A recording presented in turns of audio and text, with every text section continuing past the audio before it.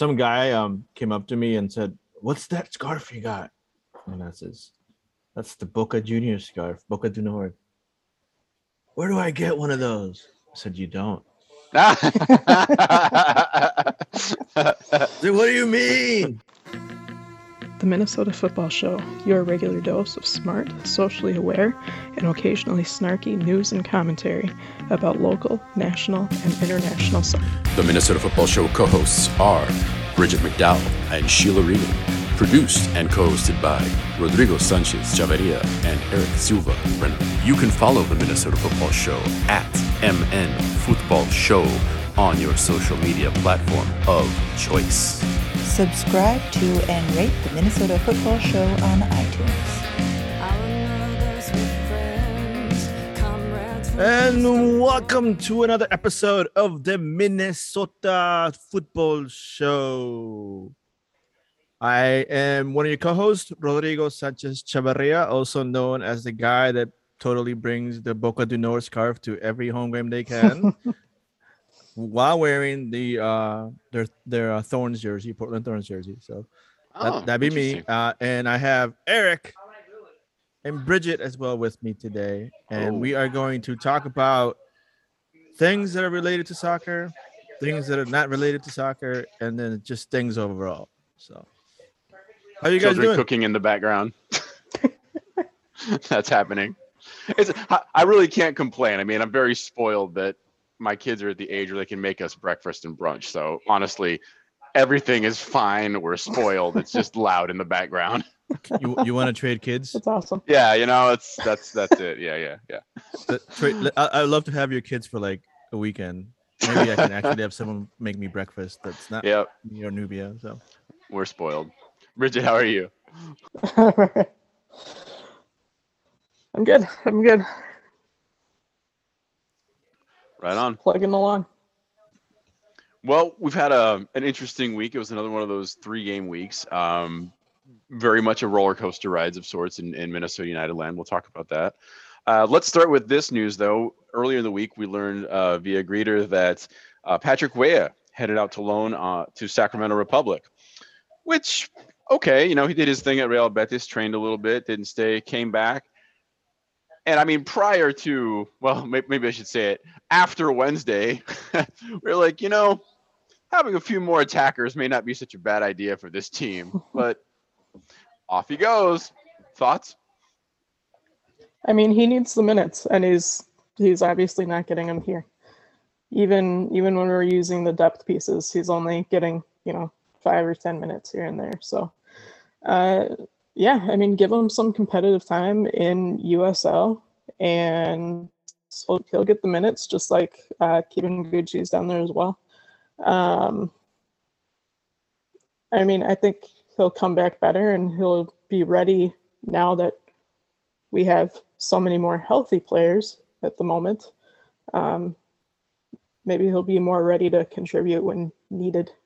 Hopefully we don't need that, but what was funny is that he was, after this news came out, like maybe within a day or so, like the day prior to his first game over with Sacramento Republic, he went on Instagram Live, like and pretty much just asking people to go watch his game. And I was like, oh, poor kid.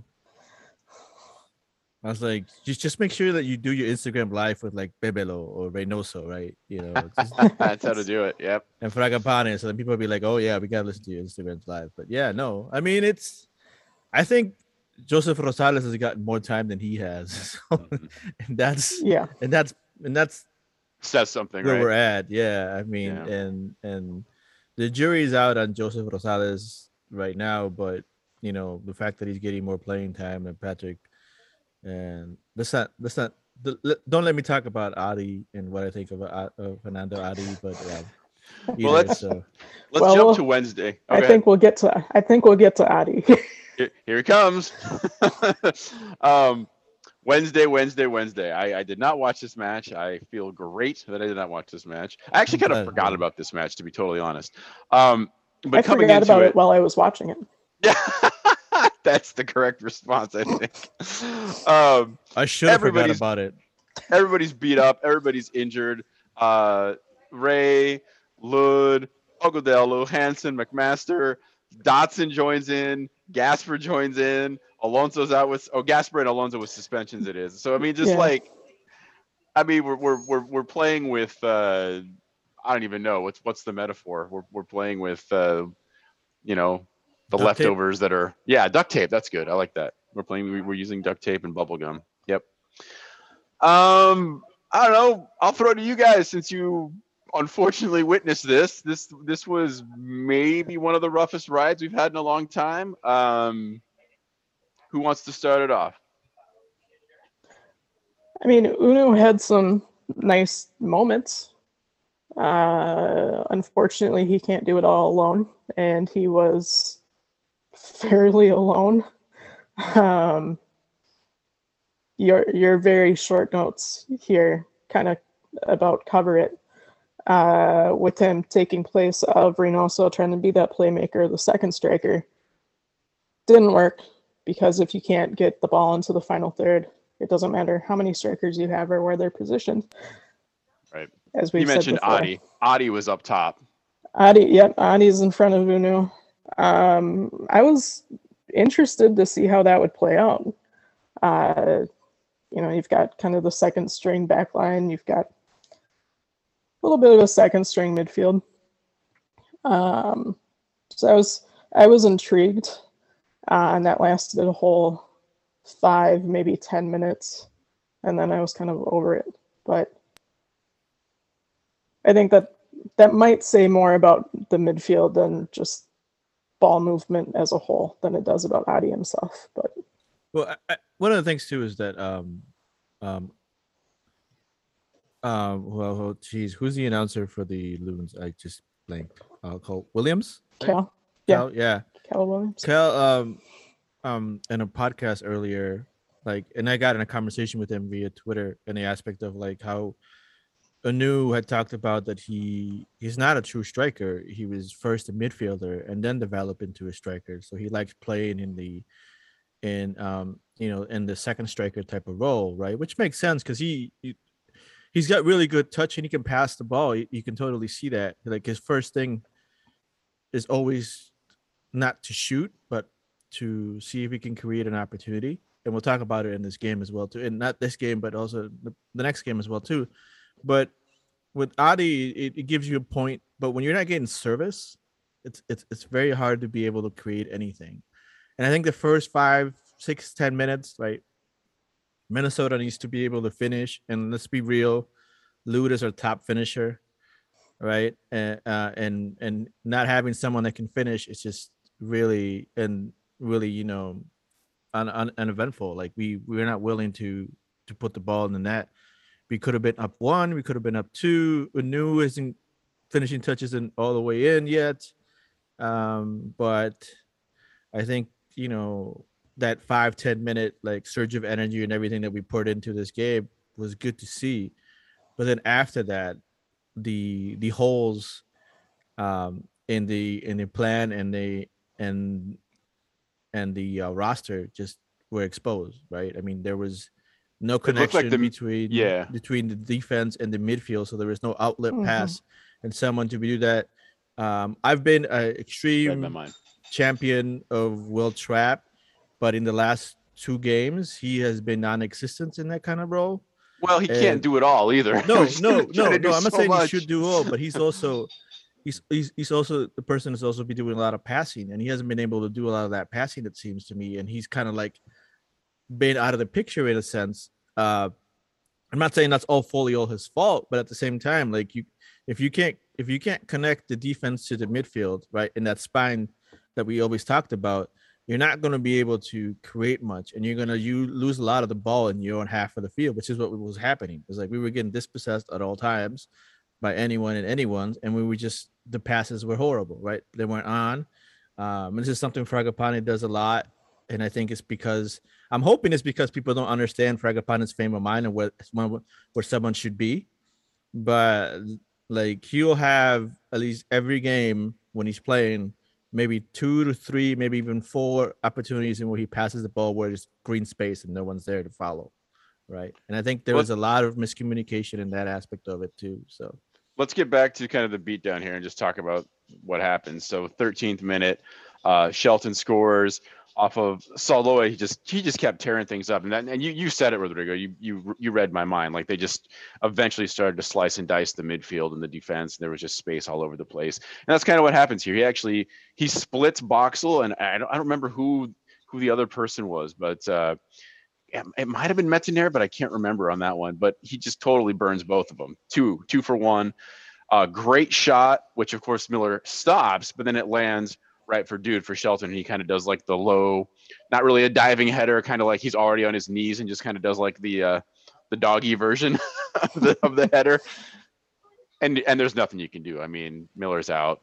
Open goal. What are you going to do? Yeah. I mean, the same thing goes with like DJ Taylor. Like, we put him in a situation where he's more comfortable in the right and we put him on the left, and Russell just totally owned him. Like, literally. Yep. I think, is that the next one? That's the next four. The next 7. Four. That's the next 16 attempts at goal. That's all it is. It was like all like high school soccer. It's like, oh, look. Yeah. 36 minutes. There's a deficit on this side. Let's just attack that side. Yep. So it was. And I feel bad for DJ Taylor, because like, he's decent, but and that left side, he's not as effective, and he was just trying to put a body in there, and it's just, Jenny Russell is a veteran. He knows when to attack, and he did a great job. So. Tell me about the PK. That happens in the 44th, right before halftime. That was Miller kind of gets an ankle. Is that kind of what happened? Miller, this game, I want to say by the second goal, you could totally feel the frustration in all the players' demeanor, right? Mm-hmm. A lot of people were frustrated. I think Tyler was too, and I think maybe because that second goal where he deflected the ball. He should have tried to deflect it outward, not back into the box, and that led to that shot that went through. I think nutmeg, either Boxler or somebody nutmeg the ball, went through their legs, and then regardless, you're frustrated. Tyler comes out, tries to get at the angle, totally does not have the angle, goes at the ball anyways, and instead of not even touching the ball, he just brings the player down, right? And like, that's not the Tyler we're used to. So that's a really bad frustration, right? Like, you could tell. At least that's my observation. And so like, that's the PK, right? And then I think Russell scored that, right? Yeah. So yep. So then Russell is the one that literally was the MVP of this game, in a sense, right? I mean, we couldn't really connect, and it wasn't until I think Lood came into the game, and I think we had a change in the midfield. Who were the substitutions for that? Did Hayes? Did Hayes? Yeah, I think it was Hayes and shoot. Hang on, I'll pull him up real quick. And that was one of those things. Is like, so like, if you're going to play 2 6s in a game, I think you need someone to really be the distributor, right? And I think in the situation, it took us a very long time to figure out who that might be, and that's a problem, right? Is when you don't have a game plan set up, like, hey, Dotson's in this game, let's try to get him the ball, and then he can pass it off to somebody else, right? Let's try to get the ball out that way, try to find an outlet pass, and when we're not doing that, it's just it gets really frustrating real quick, specifically when you have a team that can so full of an attack-minded concept that they'll take any chance they can and they'll turn it into an opportunity to score, and a dangerous opportunity to score. So it was a steamroll. Yeah, the substitutions were more defensive. Coleman in for Fragapane, Reitala in for Taylor, Rosales in for Hayes. So Hayes had started that game. And then Lud for Addy. So the midfield did definitely shift. There was some... they went more for the striker-focused midfield legs rather than just solid midfield passing. Yeah, I think this is also... It did look a lot better because you sub in those guys on the defense, you get fresh legs back there. who aren't so frustrated and risking fouls. And then you free up a few guys to run. You mentioned McMaster. Did he go out too? No, he didn't make it to the game. I don't think so. No, he's still injured, I think. I got he's the still wrong on the name injury then. list. Yeah, no, I think one of the things that's really interesting is that we wonder how long Raitala was going to be in the doghouse, and apparently it takes a DJ Taylor bad performance to be able to see him sometime. And that's what I'm thinking of, Taylor. He did decently, I think, but I think he also needs to be put in a situation where he can do that, right? And he hasn't. The last goal, the fourth goal was, I think Duke is the one that I wrote down that just completely burned him on a foot race. Yeah, young kid, and he just and that was a first goal too. First goal of his career in MLS. So one day we should do like a spreadsheet and see how many times Minnesota United has given up a first goal. First goal, first hat trick, first. We make opposing teams' careers. You're welcome. I mean, what can you do? It was trash. It was a terrible result. It was a terrible game. 4-0. Like to Kansas City, which really sucked because like this is the time. This stretch right here is one of the important stretches because we have been able to get results. And when you don't put your a good quality roster out there because of the issues that you have, this is what you're going to get. Now, my question would have been like if we've seen Heath park the bus before as that, or start with a 4-3-3, right? That's a new defensive kind of thing that he did. Did you feel confident enough to think that putting a 2-striker system, kind of like in a makeshift 4-4-2, would work? That's to be debated. I think you put a 4-4-2 when you have someone that can get them the ball and get them the service, right? And I think that's been the issue. I think Adi makes me miss Wanchope even more. Like that's the true fact. That's how I'm gonna say, because it's just like I don't see him, besides being a big body, and if we're gonna cross balls, we should be crossing them to him, but we don't seem to be doing that either. So like I don't see what the infatuation is, but give him a start. I'd rather give a Patrick Wea, who has the energy and fitness to stay up there, at least a chance to create chaos. Yeah, let's wrap this one up because we still got another one. But to your point about crunch time, we should mention the Heath out train grabbed a lot of steam after this. No surprise there. So with the rest of the league, Atlanta, DC both got some big wins, Montreal as well. But the real narrative for us, like Rodrigo, this is the segue. We basically needed to keep LAFC and Salt Lake at bay. That did not happen. They both won. LAFC gets a 2-1 win over Austin. Salt Lake, just a wild match, 4-3, I think last minute goal to win that one over San Jose. But nonetheless, after Wednesday, we find ourselves out of the playoffs, friends. We drop down to 8th. Now, things are going to change when we're talking about the next match. But for 3 days, things aren't so good in Loons land. And it's deservedly so. I mean, when we don't have our star players, we're just a very mediocre team that has no connection in a sense, right? And I'm not trying to go specifically to any specific player, but I'm just saying we just don't have that team chemistry and that outlet, right? And that's just the way it is, right? I mean, if we're not willing to try new things, and this is how our identity is going to be, it's that, which a lot of Minnesota United fans kind of got spoiled with last year's, run, right? I think that was one of those things people were questioning. Was that a fluke? I don't think it's looking more like that was a fluke and, not something that we are consistent about. And, and that's the reality. I mean, we've all been, we all have teams that we follow from Die Hard. Like, I think I followed teams that, people always wonder why I'm following them, even though they have never done anything with it. It's just because that's just the way it is. That's the what's it called? That's the nurturing part of being a true supporter aspect of it. You take all your lumps and you take your truckloads of lumps just to be able to find that one little joy of moment whenever it comes, and then you treasure the crap out of it. Decades of lumps if you're a Goiás That's fan. right. Decades and generations of Yes. suffering. That's right. Just to get that one brief moment of escape. That's all it's about. So. Pretty much. Bridget, anything to add before we move? No.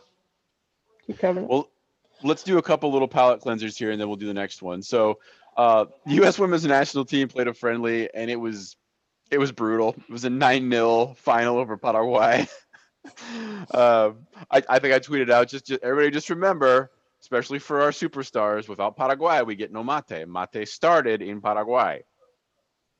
But nonetheless, Carly Lloyd, what do you call it when you score 4? What is that? What's after what is it called in hockey? Right? When do they throw the octopus onto the ring? What's that called? Okay, nobody knows. We don't follow hockey in the state Obviously, of we don't follow hockey. Yeah, let us know, listeners. Quad something, quattro. I don't know. She gets 4 though. Where's Adam when we need him? That's right. Yeah. Oh yeah, he would know. Yeah. And somewhat related to this, I don't know. Did you all see the equal pay? There was so the federation put out a thing saying they're going to do equal contracts between the women's national team and the men's national team. They're going to offer equal contracts. Thank you. That's an important addition. Thank you, Bridget. Yeah. So what do you all think? I'll throw it to you because a number of the players were just like, is this a publicity stunt or is this like the real deal? Go ahead. It seemed kind of passive aggressive for me. Very Minnesotan. Yes. Interesting. So when the debate first started, they kept saying that it was the players themselves who voted on their contract. So why are they demanding more pay when it's a contract that they agreed to? And I think this was them not wanting to say that they will give equal pay, but saying, hey, we are definitely offering this to you and it's your decision to make, which is not what they've been asking for.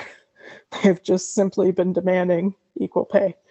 So yes, it's just kind of a strange announcement that seems like not so much an offer as them just wanting to get out there and say what might sound like the right thing for a few people. So worth scrutinizing, worth being a little standoffish and like, what's the fine print here? I think so, yeah. I mean, when you don't have a good track record, trust is hard to rebuild at all. So it's like, exactly. It's like, yeah, we'll see when that happens, right? I mean, let's see when it gets there, and then let's see how it develops. So I mean, it's interesting that they're putting the effort to do the right thing when they should have been doing the right thing from the beginning. But that's a whole different conversation to have, right? Right.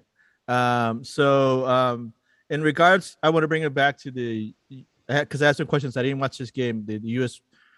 Women's national team against Paraguay. I wanted to figure out, like, when was the last time Paraguay actually practiced, and how much did they get paid for this? Because I hope that's going to their facilities and everything. Because that's what this is. All the friendlies are for a lot of the countries that I'm going to get a lot to time to practice is to get in their pockets in so they can get some funding.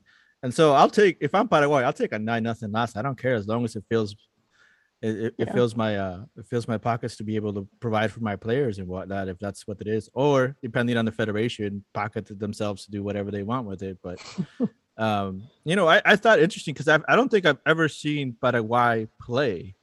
And that's why I wanted to watch the replay of this, but I can't seem to find it at the moment. So just because I wanted to see that because I'm invested into what's going on in South America.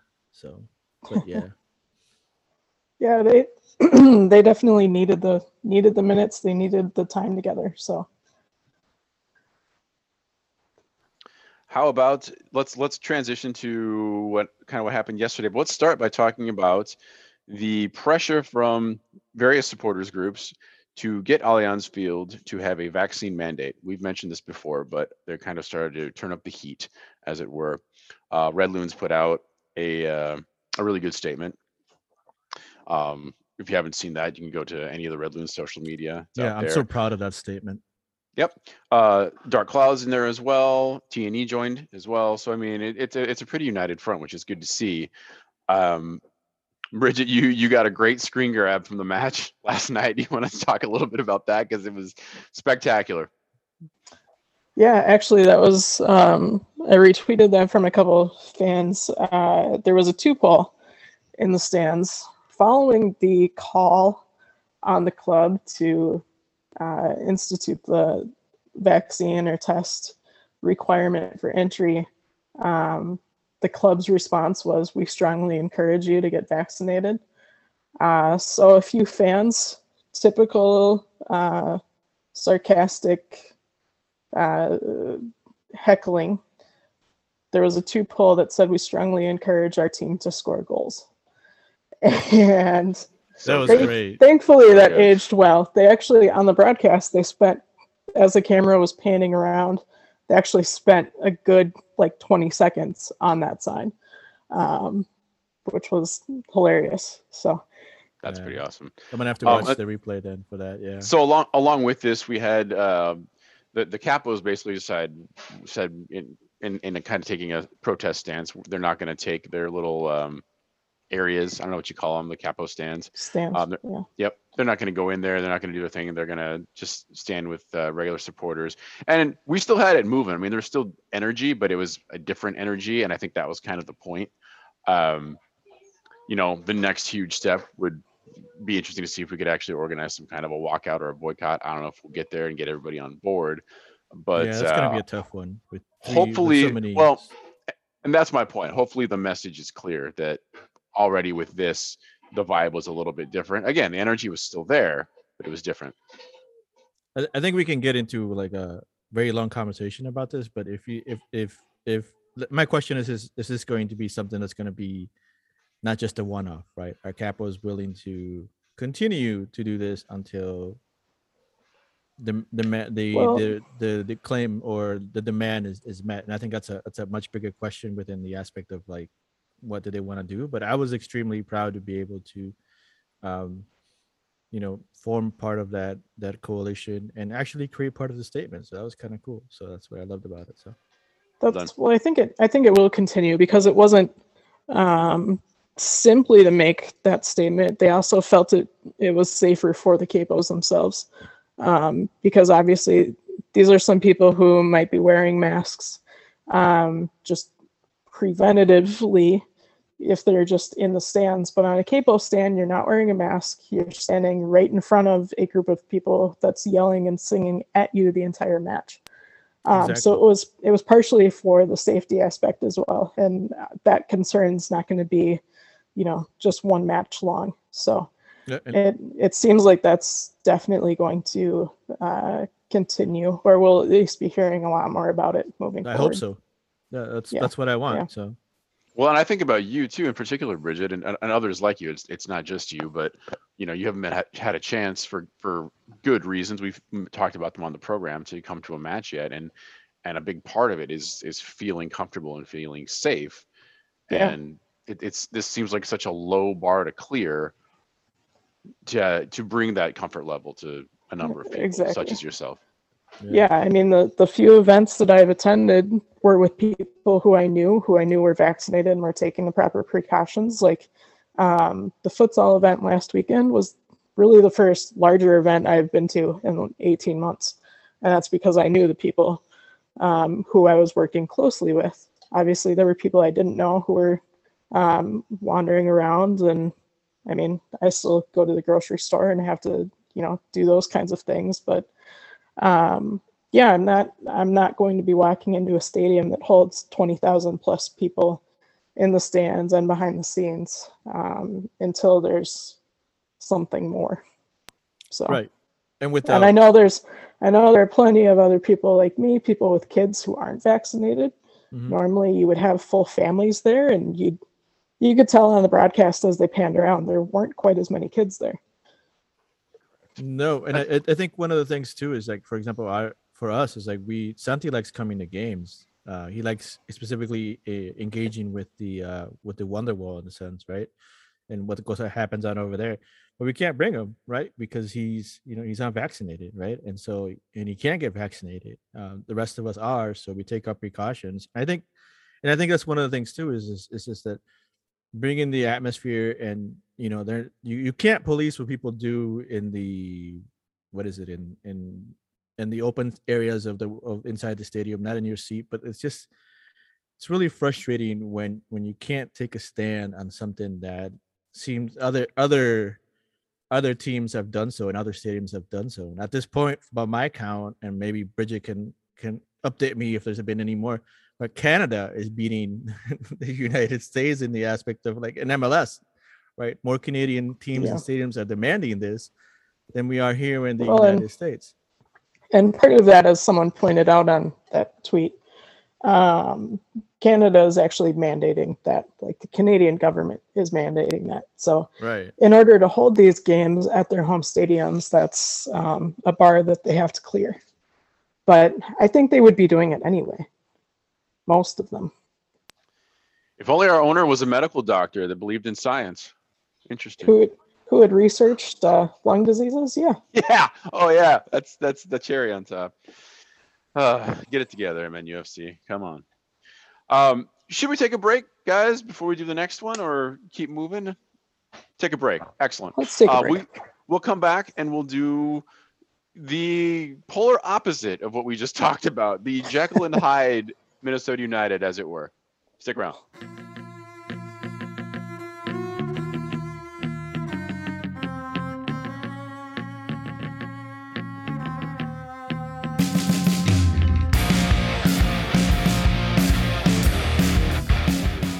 Hi, this is Easy Watch, and no, you must be dreaming because I am definitely not blessing your ears in this podcast. Anyways, back to the Minnesota Football Show.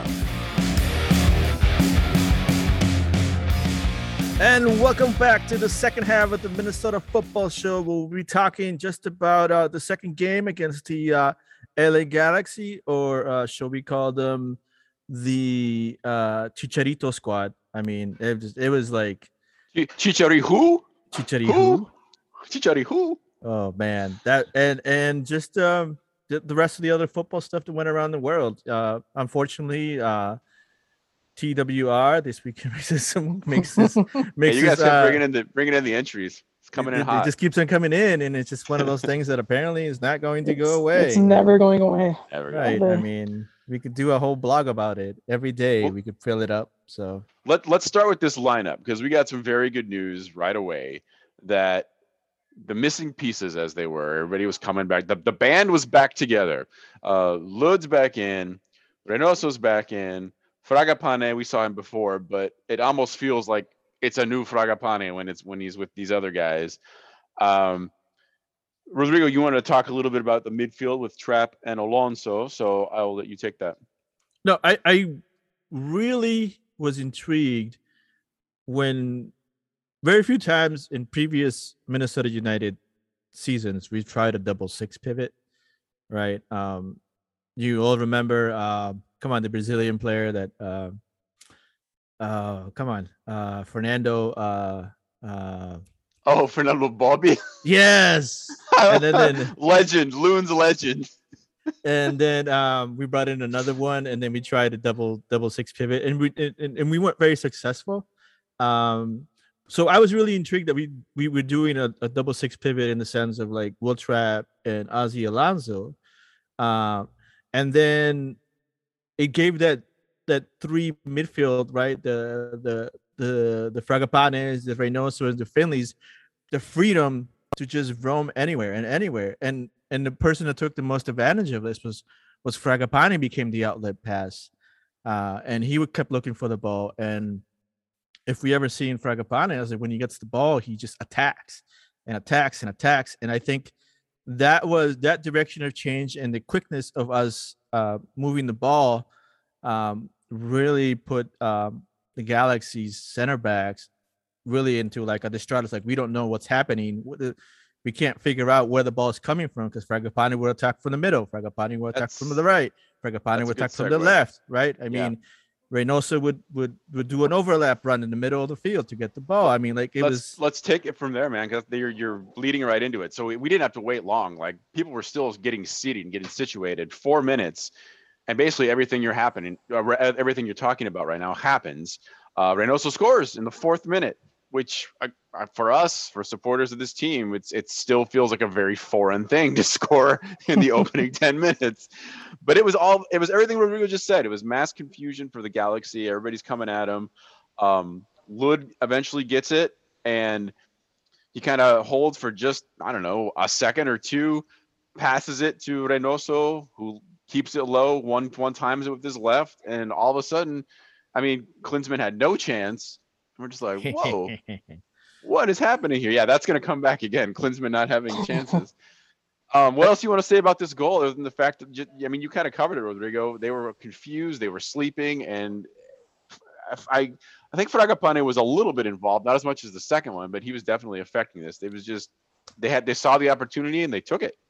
I think for me personally, I think it's when you are able to move the defense and move them around so much, you sometimes are able to create that gap, and that's what happened in that situation, right?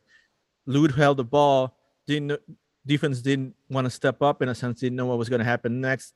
Reynoso got the ball, and he had maybe 7-8 feet of space, and Also people may not, people may not agree with me, but that was probably my favorite struck ball that he's had, because it wasn't easy, and we've seen him strike from that distance and totally whiff it and miss it, but that was on point and that was a low, and those are hard to be able to do. He curled it right in, like right by the bar. Side netting on like that. That's hard to do, and so I was happy, and I think for him it was happy that he scored, because he really he wants to carry this team on his back and understands his role. So it was interesting to watch that and develop. And 4 minutes in, there you go. You know, we've always done this in the sense of, like, we start games and we have these 4 to 8 minutes where we're like on full attack and we just can't finish. And at this point, we were able to finish.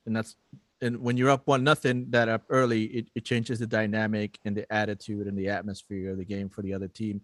Let's also point out that the LA Galaxy didn't also put the strongest team out there at that moment.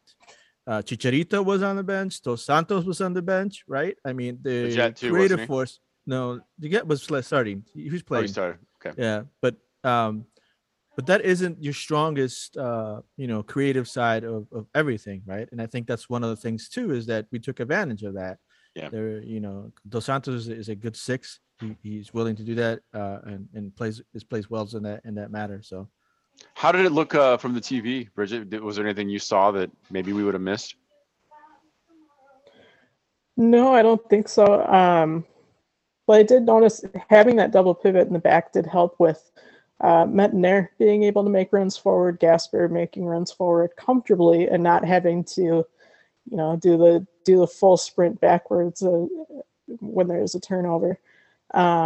He was right up there in the mix, and was playing very much like Finley, making those overlapping runs with him. There were a few times I thought he was going to get the shot. But yeah, I mean, overall, like, things were actually coming together. Passing was good. Yes, everything was clicking. Yep, moving the ball was good. And then, I mean, possession-wise, we didn't have much of it, especially in the second half. That really brought us down. I think we ended with 35% overall, because LA had so much of that in the second half. But yeah, I mean, they used it well. They moved the ball well, took advantage of good opportunities. There were still some tense moments, like shortly after the goal. I don't know if you'll remember this. Miller is way out for some reason, and almost, if it was a more on target shot, he could have been chipped. I mean, it ends up going just over the bar, but everybody, like, nobody was breathing in my row. It was like, because we all saw it. He was way off his line. And he caught it. It didn't go over. He caught it. But yeah, he had to do the full. There were a lot of comparisons to Vikings. Yep. Looks like and caught it. and receiver. Yeah. Yeah, I don't know who the forward was. Was it? But anyways, like from our end, because I was sitting in that section, like when he went up for the ball and he tipped it, and then he turned around and tried to grab it, and then the attacking player knew that he couldn't get it, so he jumps up and throws an elbow to the back of his head, but doesn't make a connection, but it was close enough. And a lot of people were like, "Hey, call that! Hey!" You know, and it's like, yeah, that's a harder call if you have an AR. If you have an AR on our side, then that works. Right. But if not, it's a hard one. But regardless, you know, there was also some contact between him and Dabasi back there. There was a little bit of arguing there too. Speaking of contact, and I think that kind of distracted from the contact on Miller. Got it. I was just going to say, again, I don't know necessarily who I'm always standing with, but one of my guys next to me, we started counting how many balls to the face these players were taking. I think we got up to 4. There were a lot of just like full power, shots and or crosses or whatever, just like square in the face, the neck, and we're just like, oof. And so the first one happens shortly after this, and we're just like, oh man, that's gotta. I mean, you got to recover from something like that so quickly. And I Rodrigo, you've had it as well. Those hurt, especially when you don't see it coming. It's more psychological sometimes. It's like, where am I? What's happening? Yeah, no, I agree. Having kids who've dealt with concussion issues and seen it on the field as a coach, but also seeing it as a spectator in like high school games, it's a scary moment, right? And I think, these players put their bodies on the line, and they aspect to be able to do that. And it's 4. I think I counted 3 or 4 as well too, which I was like, ooh, that's not. There were also a couple of like arms to the face. Ozzy got just clotheslined. Yeah, that happened right in front of me. That one I saw. Yeah, I mean, the number of times the guys went to the ground holding their nose and eyes, and not just from taking balls to the face, but there was a whole lot of elbow and forearm action going on. There was. Which is just that much more dangerous when you're playing a foot race. That one in particular, only because I was so close to it and had a really good view of it. It's like, I'm thinking of like the old school Kung Fu, even like the 70s Kung Fu movies, like, or the Matrix rather, where the punch is blocked and then they stick out the fingers and get you in the throat. Yeah. That's what it was. Like he basically blocked it, and then the guy just stuck out his fingers and like got him in the nose or the eyes or whatever. It was, yeah. Anyway. Matrix call, but good stuff. But as always, like in this game, I think Reynoso received some pretty good hits as well too, and I think that's one of the things too that always is an issue with us, is to figure out how we're going to deal with that. But I mean that brings us up to like again on the 20th, right?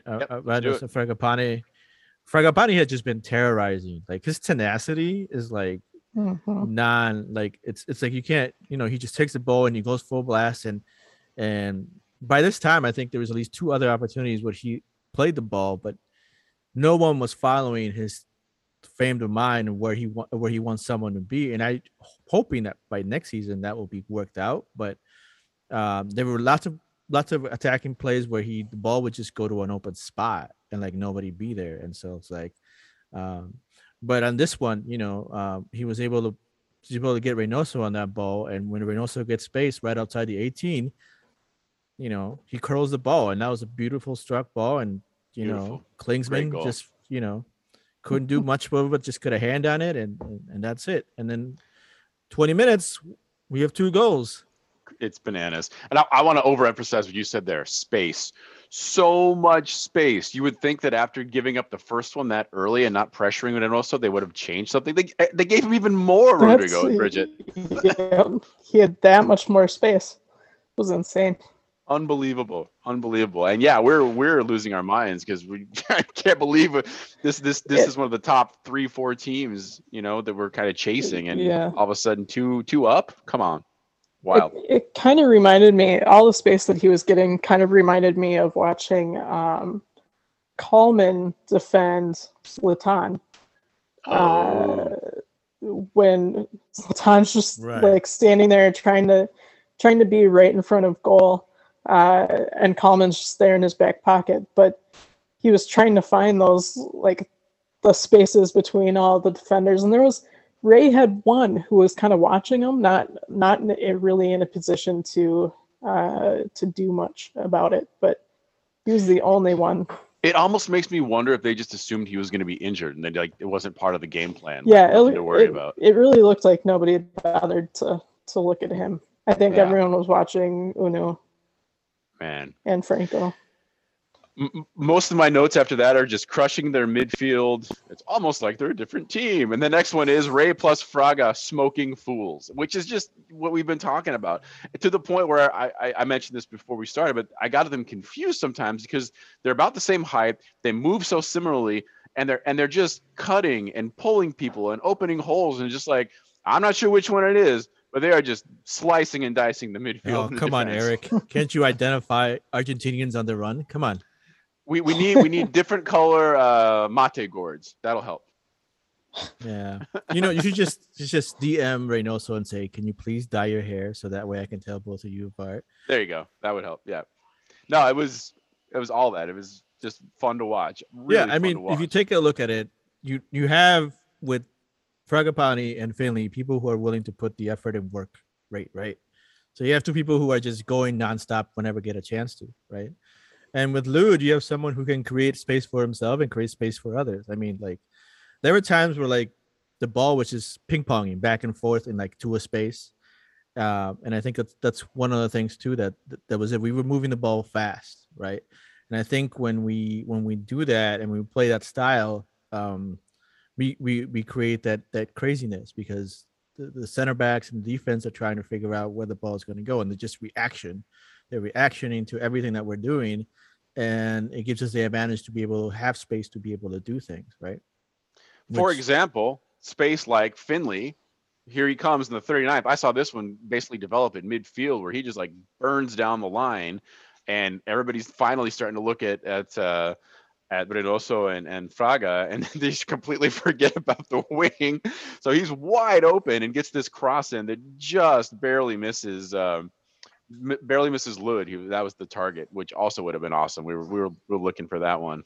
Last couple half notes I got, there was a little chaos towards the end.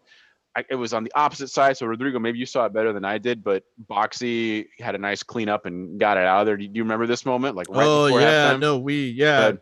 So someone came into the box and he was able to dispossess them, but at the same time the ball was like really like close to somebody else. So then he had to shift his body and kind of do like a falling kick kind of thing and just clear the ball out. And we're like, wow, I mean, that's a center back. That's what you want your center back to do. And our section got up and clapped because we were like that. We were too on the other side. This is we're like this is just great defensive work. And I think one thing too is we didn't see so much from at least I didn't see from the SKC games. Like Tyler, whenever there was a cross and his defense wasn't able to get a touch on it or clear or whatever, he was yelling at folks. And there's a point where him and the bossy were yelling at each other, and Tyler was like literally being commanding. It's like, look, I need you to put a body on that ball. I need you not to happen because so having a Tyler that's demanding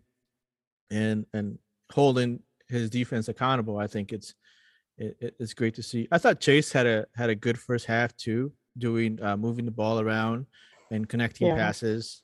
But I was really intrigued by this 6-6 with the Fragapani thing. I think that really on a counter makes us extremely dangerous, and I'm okay with a 6-6 as long as we are able to do what we wanted to do in this sense, right? I think having all our our starting players or like our attacking four horsemen aspect of it all together really does bring a lot to desire, and I think that's what we were missing. And it's unfortunate that when we don't have any of these pieces around, which is extremely mediocre. Last thing I had before halftime, if you'll remember, but it also gets a shot off on the left side, and everybody around me was screaming for a handball. I did not quite see it. I don't know if you got a better view, Bridget, maybe on the broadcast. No. Okay. It looked like a handoff from my angle. Okay. because it hit the connection right here, which is between the forearm, and so like as you can see, the person's going like this, and it hits right here, so you can see the hand going back, which means that it hit that section of the arm, which should be a handball, but it's all interpretation as the player had his arms in a natural position instead of like out that. So I could totally see the argument from my point of view. It was a handball, but at the same time, you're up 2-0. I mean, that's right. We go into halftime up 2 on LA Galaxy. I mean, way far surpassing my expectations. I mean, especially after what the match we just recently talked about. Right. City. Exactly. And I think that's the thing too, is that we also have to keep in mind is like this is not without a Chicharito, this is not without Dos Santos, and I think that was key too, because like I saw them warming up, and Chicharito was the only one that didn't have a warm up. He had his jersey on, so we knew he was going to play. And we were like, he's going to go in sometime. Maybe he'll go in right after the half, or maybe he won't. But he was coming in. Let's jump in there. Bridget, do you have anything to add before we do second? No, you're good. I think as we have seen, at least from what I was feeling, the gas was kind of starting to come off a little bit when this thing started up again. They were getting a little more defensive, which I get. That's, you want to hold that lead. Well, you still got 45 minutes. We've fallen into this into this rut before, right? We fall into the hole. And to Rodrigo's point, 57th minute, Chicharito and Dos Santos both hop on. My note says rut row, Raggy. And with this there's already a little bit of a momentum shift happening, which is kind of like the perfect time, to get these guys in. 61st minute, chaos. Debasi and Miller bonk each other. This happened right in front of me. And they were very lucky to get out of there. I think it was legit. There was somebody else in there as well. They were trying to clean it up and just get that sneaky goal with like literally 2 Loons with their heads hitting on the ground. That was a very tense moment. They were lucky not to get that one in. Right. I mean, you knew they were LA Galaxy was going to press hard because they needed to put that, and that's what they did. Like they made our defense nervous, and I think it's well known. And I think when Chicharito and Dos Santos came in, the intensity was brought up to a different level. And I think the question is, you have to weather the storm, right? You have to weather the storm of this attack probably 10 minutes, and then figure out what if you need to make substitutions or not. And I think that was the key aspect of like this whole thing, is like the pressure and the momentum was extremely changing. You could see it, you could feel it, and being up 2-0 is like the most deceiving scoreline that could happen to me. And so thank you, men in Blazers. Yeah. I've been, so I was wondering what were the changes that we were going to do, and then not within probably 10 minutes into that happening, we see our man Fragapani literally remind us of what worked on us with Molina was chip the center backs and try to get that, and literally wide open Ethan Finley with a perfect timed run. Yep. I mean, I thought he was offside. I was like, where's the flag? I'm looking at the flag because he was literally 10-15 yards in front of the center back when he got that ball, and he was able to put it away. And I was so happy for him. It was beautiful. He's come back, comeback player for us. But I like when players who put in work and get rewarded by that. And so that was great to do. And there's Fragapane with the second assist. And that ball was perfection. Absolutely perfect.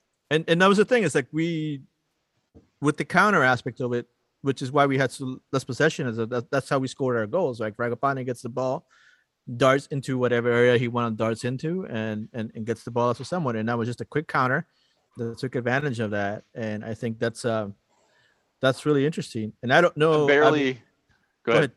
No, I was going to say, I barely got to finish my previous note. I was going to say, please don't bunker. We need to change. We need to give some pressure. And then that happened. I was like, oh, all right. Good. And it's fortunate that it happes. I mean, we've seen Finley be in similar positions and miss, and we'll talk about that later on in the game. But it was good to be able to release that pressure, because now you're up 3-0, and that they have to push, and there'll be holes that there'll be for us to be able to take advantage of. Though Up 3-0, and as much as we criticize Heath, we get some subs. We get a bunch of subs. He takes off Luden Ray, Hayes and Hunu come on. By the way, I didn't recognize Hunu just because I hadn't seen him, I guess, that close before. I'm like, who is that child with the really good hair? he does have great hair. The guy's like, oh, that's Hunu. I'm like, oh yeah, right. Of course. I always can tell him because he always wears like what's it called? What is pastel type cleats. Oh yeah, okay. So I was like, oh yeah, that's 23. And then I said, has anyone ever asked him if he's a fan of Michael Jordan? It's like just for the aspect of 23. I don't think so. No. But anyways, I did see French flag being waved in the supporter section. Yes. So Nice. So that's where I was like right by that flag, bud. That's where I was. So there you go. So this is good though. Like we get our superstars in there. They do their thing. They perform, and they get some time to rest. I mean, let's please keep doing this. This is something that we can kind of model off of. Yes, please. And then as soon as Hunu comes on, he and Finley, you guys, what I know you want to talk about, we have to have the traditional MNUFC post. It's not a match without the post, everyone. and it happens. Just a great break with Hunu, finds Finley, and he looks like he's going to get his brace too. And boom, bonk, there's your post.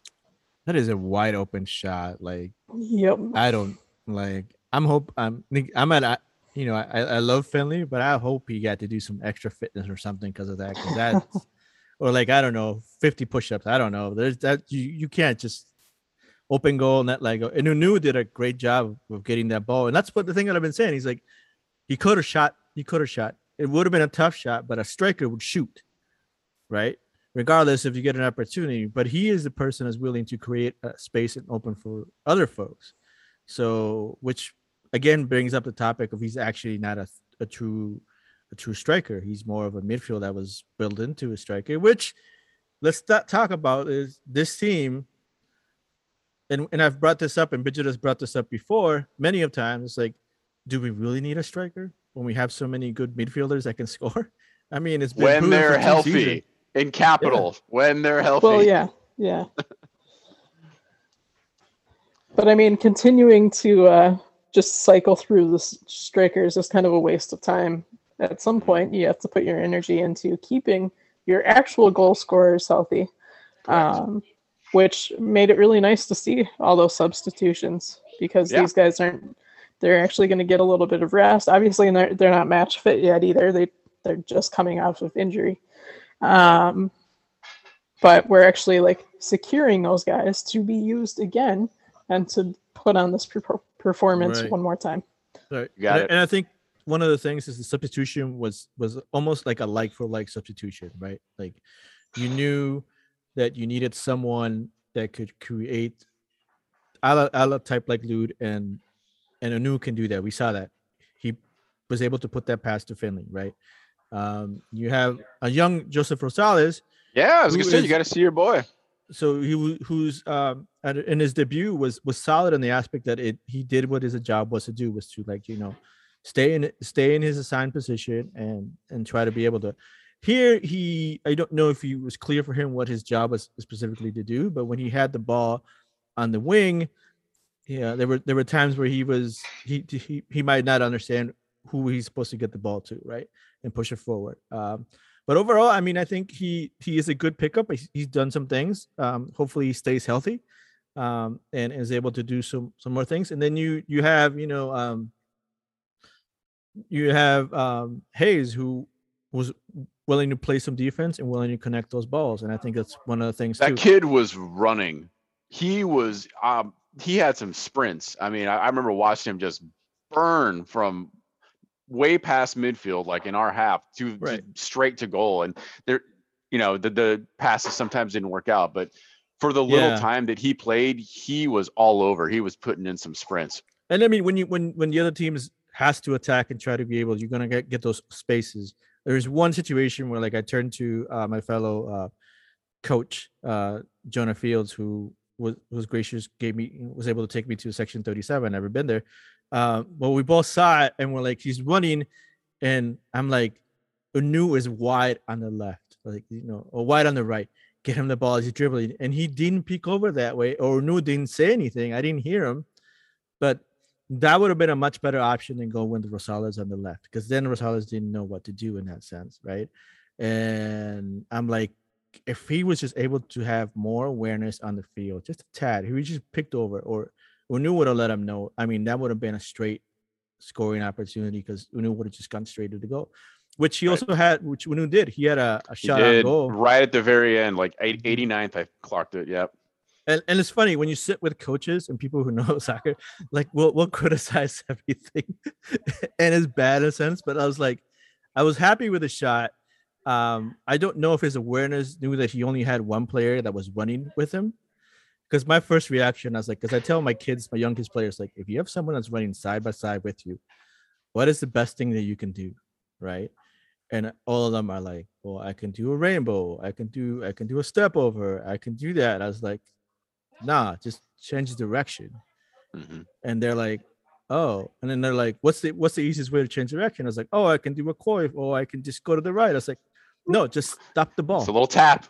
Just stop the ball. Step on the ball. The other person's momentum will carry them forward. Then you decide. Then you get a second to figure out what is it that you want to do: shoot or run again. And I think if he would have stopped the ball, he wouldn't have enough chance to have an open goal to be able to get a better shot out. But you can't fault him for trying, and that's what he's been doing, and he's trying, and he's got so many assists. You know, he's at least by my book, he's got at least 2 or 3 assists. Could have had 4. That's right. So yeah, I think overall, I think he had a decent game, and I kind of like him coming off as a sub, because he is willing to bring a different type of energy at the same time. So, but we'll see, right?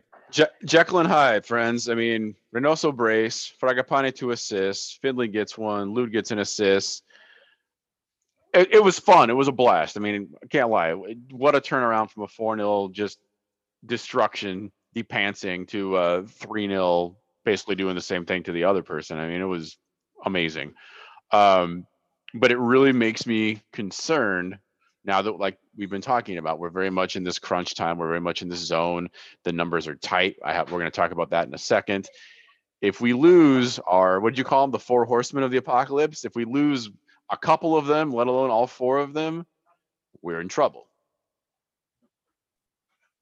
And that's what the season's been about, is that we're always in trouble in some sort of sense of way. Hashtag panic, always. Yeah. And so here's the question, right? And I think I have 2 questions, and maybe you guys can think about it. But first one is just, what do you think of this formation? Should this be something that we continue using? And while you guys think about that, I'll make another point in the aspect of it. There's people who have been talking or mentioning on various social media norms is like, you know, would you, or polls, would you, if we don't make the playoffs, does Heath keep his job? And I just want to be able to say that Heath is going to keep his job regardless of what happens this season. And I think we've had, yeah, it is. And I think that's one of the things is like, you know, it's like and that's the reality, and that's going to just happen. So as much as I'm all for a coach change in the situation, I think at the same time, if his team shows that if they don't make it to the playoffs, they were close enough with the crazy of the season and the injuries that they had, I don't see how he gets replaced, right? And I don't see it at all. And unless, you know, at the beginning of the season we start with another horrid start, then maybe, right?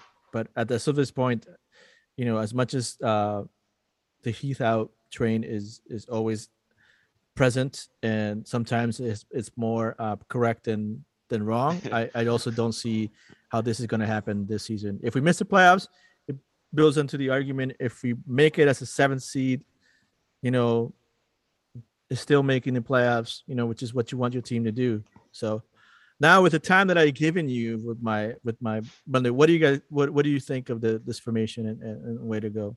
It depends on the players, right? I mean, if we have the 4 horsemen, absolutely, it works great. If 1, 2, 3 of them, go ahead.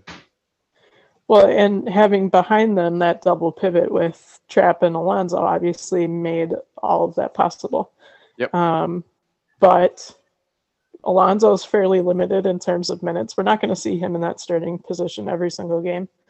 And that's going to throw the entire thing off. I mean, you pull one of those guys out and whoever you sub in, as we've seen the last few weeks, with those guys out, there really is no like-for-like replacement. And that's the thing too, is like I think my concern for me is I do like this formation. I think it's something that with this personnel, it's something that we haven't seen too often, and it gives us the freedom to be fluid. But at the same time, like Bridget pointed out, Ozzy can only do so much. It was kind of amazing. He played the full 90, wasn't it? Yeah, I didn't expect that. Yeah, I didn't see that happening. But and then like if you put Dotson in that role, I'm still trying to figure out. I think he's still trying to figure out what he can do, and I don't know. I know Will Trapp and him make a good pairing, but do you? But Dotson is not a defensive player; he's an attack-minded player. So then you have that gap to cover if you're going to play this way, right? And I think that's a concern you have. Yeah. My one concern with Dotson is he hasn't played the same position 2 games in a row. So I think he can work in wherever. I mean, we saw him do that in 2019 with him and Gasper coming in. They'd kind of get slotted into one spot and stay there, and that's why things went so well with them. But this year, Dotson's just been the utility guy. Like, hey, we don't have this guy. He can probably play this position. Let's try it. If he gets like 2 consecutive games where he can try to work on something, maybe things will improve. You're asking too much. I know, like we're never gonna have the same 11 or the same combos or the same. So yeah, it's all a guessing game. As for Heath, we did hear him say many times before the season started that anything short of silverware and playoffs is a loss. And a fail for the season. However, that came from him, not necessarily his boss or the people who have it in their power to fire him. So I see him sticking around for it'll be interesting how this month plays out. I mean, it's a very good question, Rodrigo, and I mean, if I'm being honest, I don't think it's sustainable, but I just don't know. So much can happen between now and the end of October. I just don't know. And it's going to be tight. Let's talk about that right now, because it's already starting to get tight.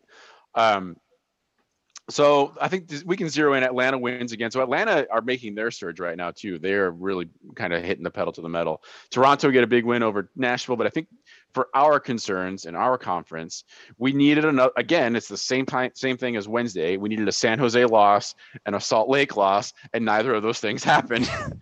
San Jose once again got into like a dogfight.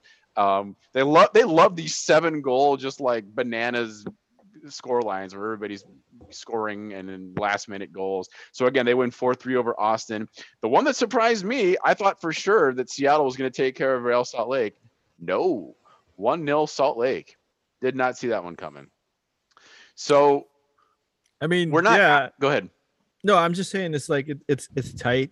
But we know Seattle is in there. I mean, if you look at the standings right now, us and Portland have the same amount of points, right? Yep. It's just goal differential at that point, or head to head in that sense, right? But then look how tight it is, man. I mean, Salt Lake 36. Well, you can just start with number 4. Galaxy 38, Salt Lake 36, Portland 34. We're at 34. LAFC 33 and San Jose 30. I mean, that's crunch. Right. In a week you can be in 4th place. In a week you can be in 8th place. Out of it. That's how it works. That's how it is. And I think being able to beat LA Galaxy really gives you that, head to head when it comes down to, if it's going to come down to points and all the other stuff, that's going to be it. I think San Jose is doing what they can. I feel LAFC is at a point where, they're beginning to kind of figure out. Atlanta, with their new coach, it's just, it's a whole new different team. And Barco, I've always been a fan of Barco, and we talked about how Barco needed to step up, and he's finally being able to do that. He's worked out his issues. He's worked his issues with the club, his personal issues, and now it's a whole different team, which is good to see. Yep. But I think DC United too, even though they lost, the fact that they're Losada has them playing in a whole different type of mentality is really invigorated them, and they're a fun team to watch. And I'm really, you know, like I've had conversations with DC United fans because, you know, like my first MLS team was DC United, you know, because it's the one that I could gravitate the most and see myself in the supporters section, right? And I think that's one of the things that gravitated for me more. And I think that they're doing a good job. In a sense, Colorado in the Western has been sort of a surprise, Solid. but Solid. but their moves, their moves for getting players have been really great. Like and that shows in when they're standing, right? I think Kansas City is a good team in a good sense, but it's also like a Jekyll and Hyde, right? You have to catch them and you have to be able to know how to play against them. Man, when that and team they do. smells blood, though, you just Oh yeah, no, you go into turtle it's out. position and just pray. Yeah. Did you guys know that finally Darwin Quintero got some playing time against Houston? Didn't know. Didn't see And he that. scored a PK. Oh, there you go. Yeah, the Houston actually wins too. They beat Dallas. Like those two teams are also kind of all over. I mean, they're in rough positions, but it's really hard to figure out. Oh, okay. Let's use that as a quick transition. We'll be done with MLS stuff. We got two more matches coming up. Houston and Rodrigo mentioned DC. We get 3 points. We'll go back to Dunord's thing about how many points out of this 5-run stretch are we going to get. What are we thinking? I mean, we got to feel pretty good about Houston. DC could be an interesting battle. I'll throw to you. I mean, if you don't beat Houston, like that's just, you know, that should be, you're supposed to beat bad teams. Like the team's supposed to beat them. So you should be able to beat Houston. If you're not up, if we're up by the 60th, that's when you take all your stars and you bring in everybody else, just like we did in this game. But that should be a win. That should be 3 points. I think DC is going to be really interesting. I mean, they have one of the leading scorers, right? And then you also have Julian Grasso, and let's not forget they have the double Peruvian squad with Reina and Orejon. You sir would never let us forget. Well, Orejon scored the second goal, which is a banger. I don't know if you saw that. It's just straight up 18 like volley and just upper 90. It was beautiful to watch. But I think those are the things that you need to watch. It's like this team is the way Losada has them playing. They can be very dangerous and they can be very dedicated to be able to push through. And I think that's one of the things that's probably going to be a bigger challenge than that. And we're going there. Hostile environment in DC. So I mean that makes it difficult as well. It's like one. And they have one chope. And I forgot about that whole narrative. Oh, that's going to be interesting. Are we going there? I thought they were coming here. Thank you, Bridget. Oh. No, we're out. Darn. That will be the one. That will be the thing to watch. Oh my goodness! If somehow Adi makes it onto the pitch and Wanchopa's on there, oh my god! I hope we get like 2 1-inch punches on a free kick. I'm Allison. I'm very excited for this match. This is going to be fun. All right. Let's do some internationals really quick and get out of here. I know we've talked a lot about Loons, but for good reason. It was a busy week. Internationals, we have Women's Champions League draw. I don't know if you all see anything interesting here in these groups. Chelsea, Wolfsburg, Juventus, Servette in A, PSG, Red Bull, Real Madrid and Kharkiv in B, Barcelona, Arsenal, Hoffenheim and Køge in C, Bayern, Olympique Lyonnais, Haken and Benfica in D. I don't know who's going to take it. Who's got the? It's a little bit different there's a few more groups in the men's side, but if there were a group of death, who has like the hardest route? Maybe is the question here. That's a tough one. I think this is a pretty even draw, but I mean, I think D might be a little bit. You got Bayern and you got Olympique Lyonnais. I think those two are. I mean, you also got Barcelona. If you watch if you were to watch any of the tournament this summer when they were here, I mean, that team is it's much better to follow and support than the current Barcelona men's side. So I they're watching what I think Chelsea has probably. I haven't seen the Juventus squad or the Arsenal women's squad. I'm trying to be able to figure out if Paramount Plus or ESPN or MSNBC will actually start showing some of these damn games because I want to watch them. Because there've been so much fun when the tournament was here and just be able to watch what the NWSL is willing to do against the world talent. So I think that's great. But I'm excited. I mean, I think it's going to be fun, and I hope I'm looking up a couple of them right now. So, Breivik, by the way, is Iceland, and Kharkiv is Ukraine. Yeah, I mean, I just want to watch, and hopefully we'll be able to do some more information regarding that. But yeah, I mean, cool. Not to sleep on the Scandinavian teams as well, because those women can play. So looking at like Haken and Korga and stuff, those could be good teams as well. They could do some surprises against, say, a Barcelona or an Arsenal. Never know.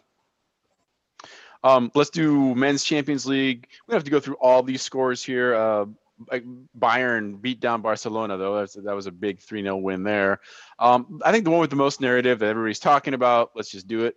Young Boys 2, Manchester United 1.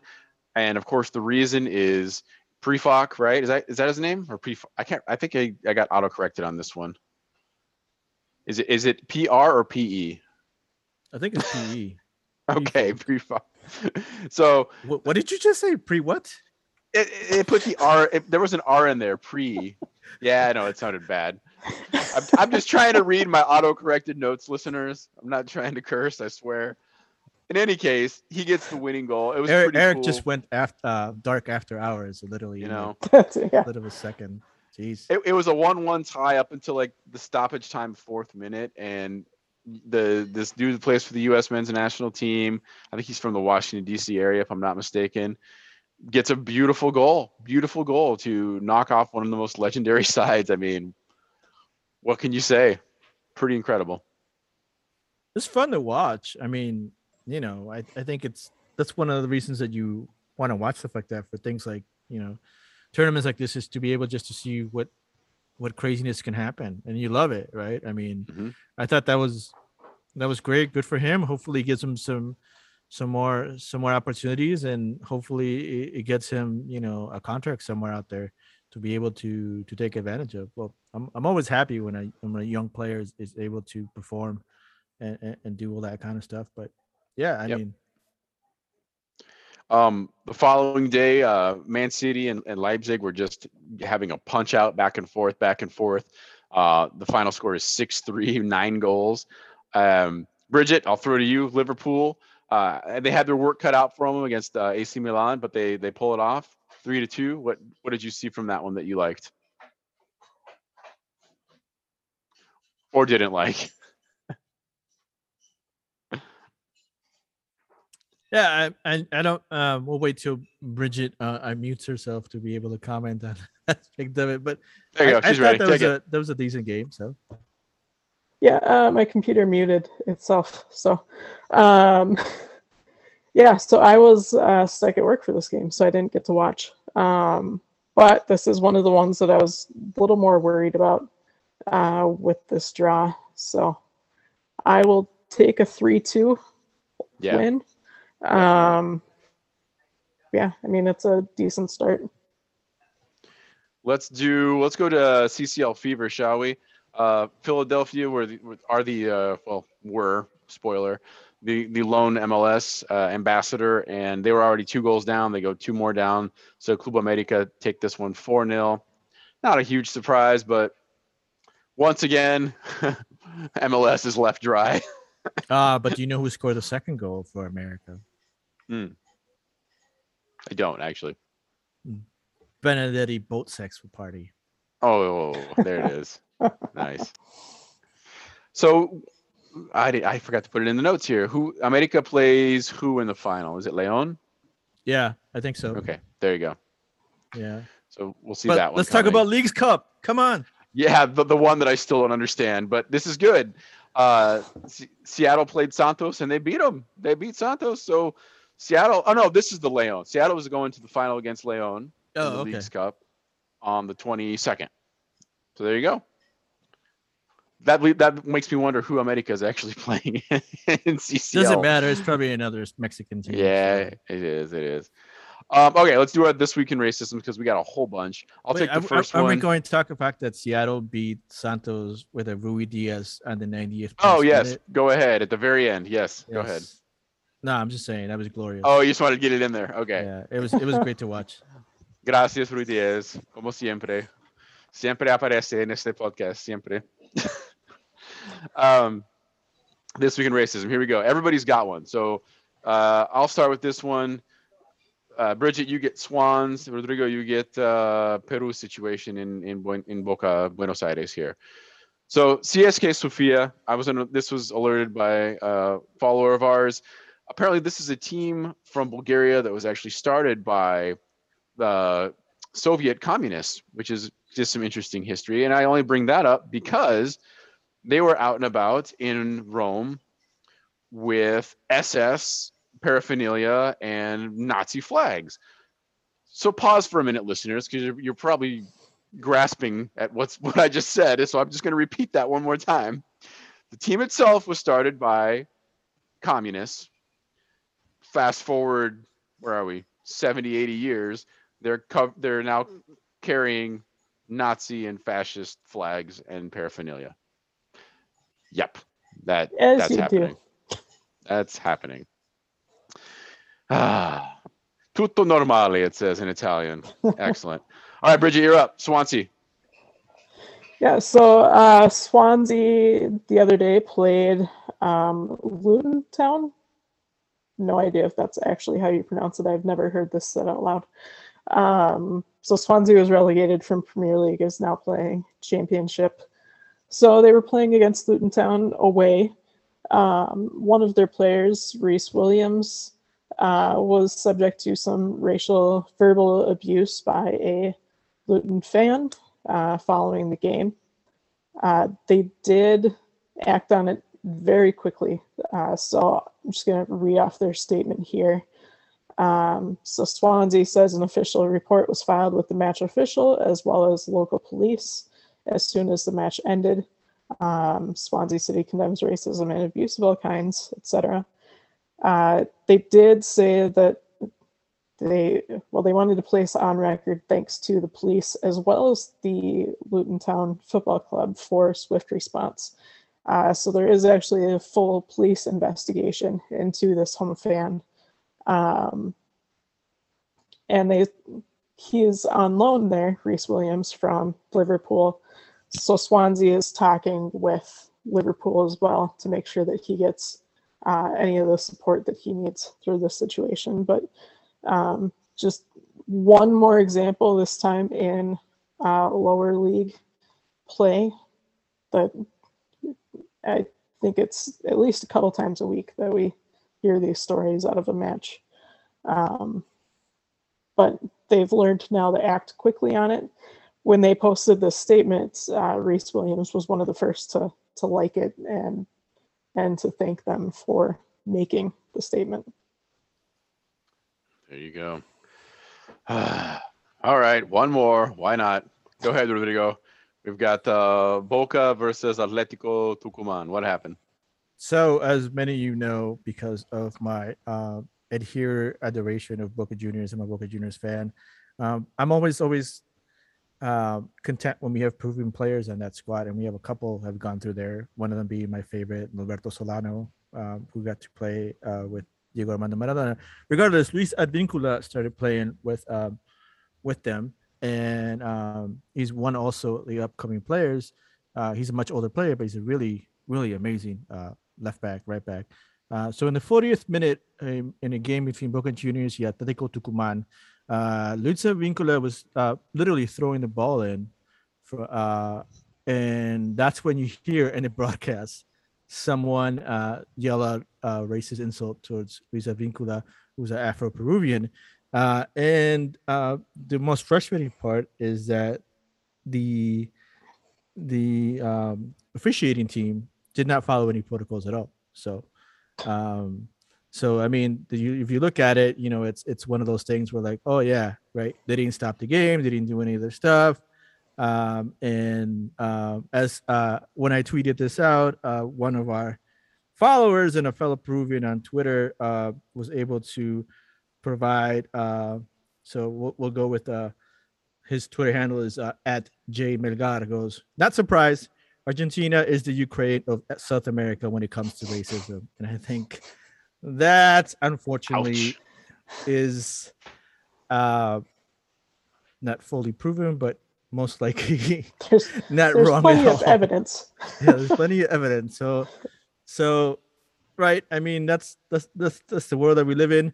We have an example in where a team took the right approach to it and follow protocols to an extent, and then you have a game where none of that happens. And the fact that there's no consistency within the world that we live in and we love to talk about is football, soccer. That as much as we see events like this, would love to see some consistency on the matter of processing and following the protocol that's been written for it, and hopefully eventually getting people banned, because this stuff is just unacceptable. It's 2021 and we still have to deal with stuff like this, right? I mean, it's just one of those things. It does things. also kind of make you question what the thoughts are of these officials who make the choice whether to actually follow that protocol or not. If they don't believe that it's necessary, that's a whole other conversation. But yep, I'm with you there. I think that might be one of the next steps. Is like if they don't do anything, maybe there's some consequences for the ref, for the officials or something. I don't know. I mean, it just keeps happening, so we'll kind of see how it all plays out.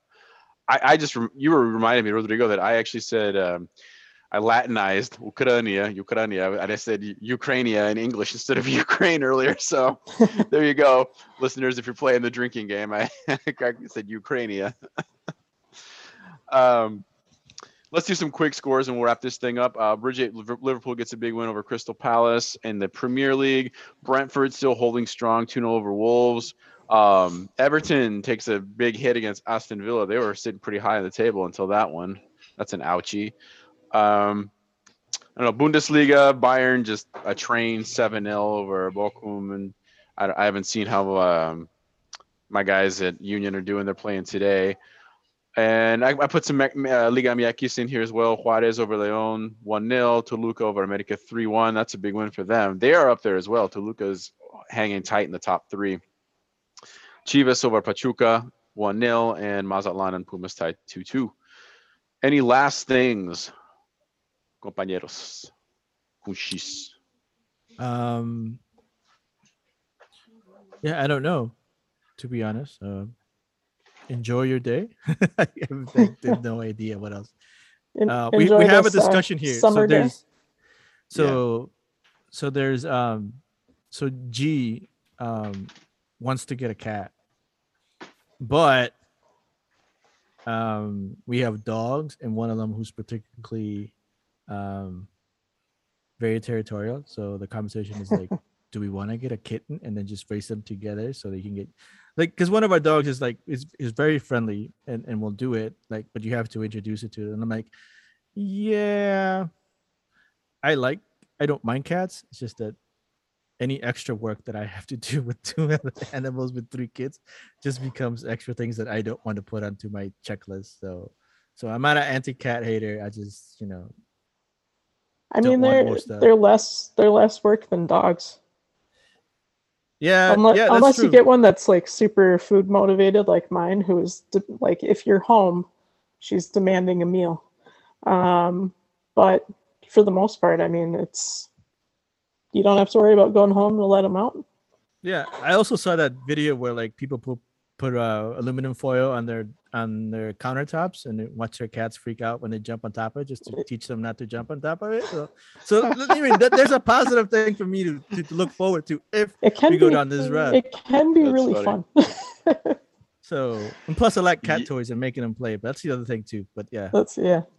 That's why we were in Wisconsin like a couple weeks ago. I mean, we were there to see family, but the brother-in-law and the sister-in-law got 2 kittens that are like 4 months old. So we spent Doralice all must the have time. Both of them, and myself included. They're a lot of fun just to mess around with and play with. We're just waiting for the household in your house to just decide to finally get a cat, right? Hard ask. I mean, they do help with the mouse population if you have issues in your basement. Yeah. We've actually been finding a lot of moles lately, which are really interesting. Dude, those things are scary. Well, they're funny because like we'll go out and kind of observe and play with them, and yet sometimes they scream at us a little bit when we get too close. But I mean, they're blind, so they're just kind of like bonking around the yard, like hitting the tree and hitting the gardens, and like they're trying like to just find their hole. little clumps of fur with like they have eyes, but they don't see anything. Yeah, it's like that screech that they make though. That's piercing, terrifying. It when is, you have not piercing. been used to it. I remember. Oh God, we have a lot of them, and a few times we've actually put traps down in the holes because all of the tunnels that they were making, our yard felt like it was like a floating lawn because there's so many holes. So as you walk across, anytime we're out there like burning or something or walking and trying to pat them down and break them. But yeah, a few times we put traps in there, and never again after one of them did not die quickly in the humane trap. They scream like crazy. It's like Scream Bloody Murder. Like it's like you know that show American Horror, like the series, right? It's like that needs to be put into there somehow just to screech, because that's just like, because my dogs were like by the fence and like they were sniffing at this one thing, and Remy is very like prey driven. So he's like all in like, either am I going to play with this thing or I'm going to try to bite it, right? And then he pawed on it, and I was like, what is that? Is that a mouse? He's like, a mouse would have run away. No, it's like, it's too confident to be able to be a mouse. Or either that is a mouse who's got a death wish or something like that, right? And so like it's just confusion. It's not even confidence. They're just like, what is happening? Where am I? And then all of a sudden I saw, I peeked, and like I saw it, and it turned his mouth and opened up his teeth and it screeched. I've never been like, holy cow. I was like, dogs, get away. I don't know. And then you read up online that they, their bite might have some, if you get bitten by one, you have to get, tested because they might have some, and I'm like, dear Lord. I was checking my dogs not they get bit, and then I'm trying to figure out how do I not disturb a mole, but tell them to get out of my yard. It's like, that was my process in my head. I was like, how do I do that? Like I can't let my dogs outside. Can't do it. This there it is. That's the Minnesota Football Show mole content and question for you. Get them out without disturbing them. Let us know. That was quite the turn for the ending. Patreons will get some special vermin content later on. No. Yes, there is the Patreon, patreon.com/MN Football Show. We had a lot of good stuff in this one. I'll cut some stuff up and put it up there. Maybe this entire piece will go up there. I don't know. The entire mole. Sorry. This is pretty good though. I might keep this one in. This I like the mole content. All right, everybody. Thank you, Rodrigo and Bridget. Thank you, listeners. Please support if you can. And big one with Houston next week. Hopefully they get it done. Need those points. Hasta la vista. Bye-bye. Bye.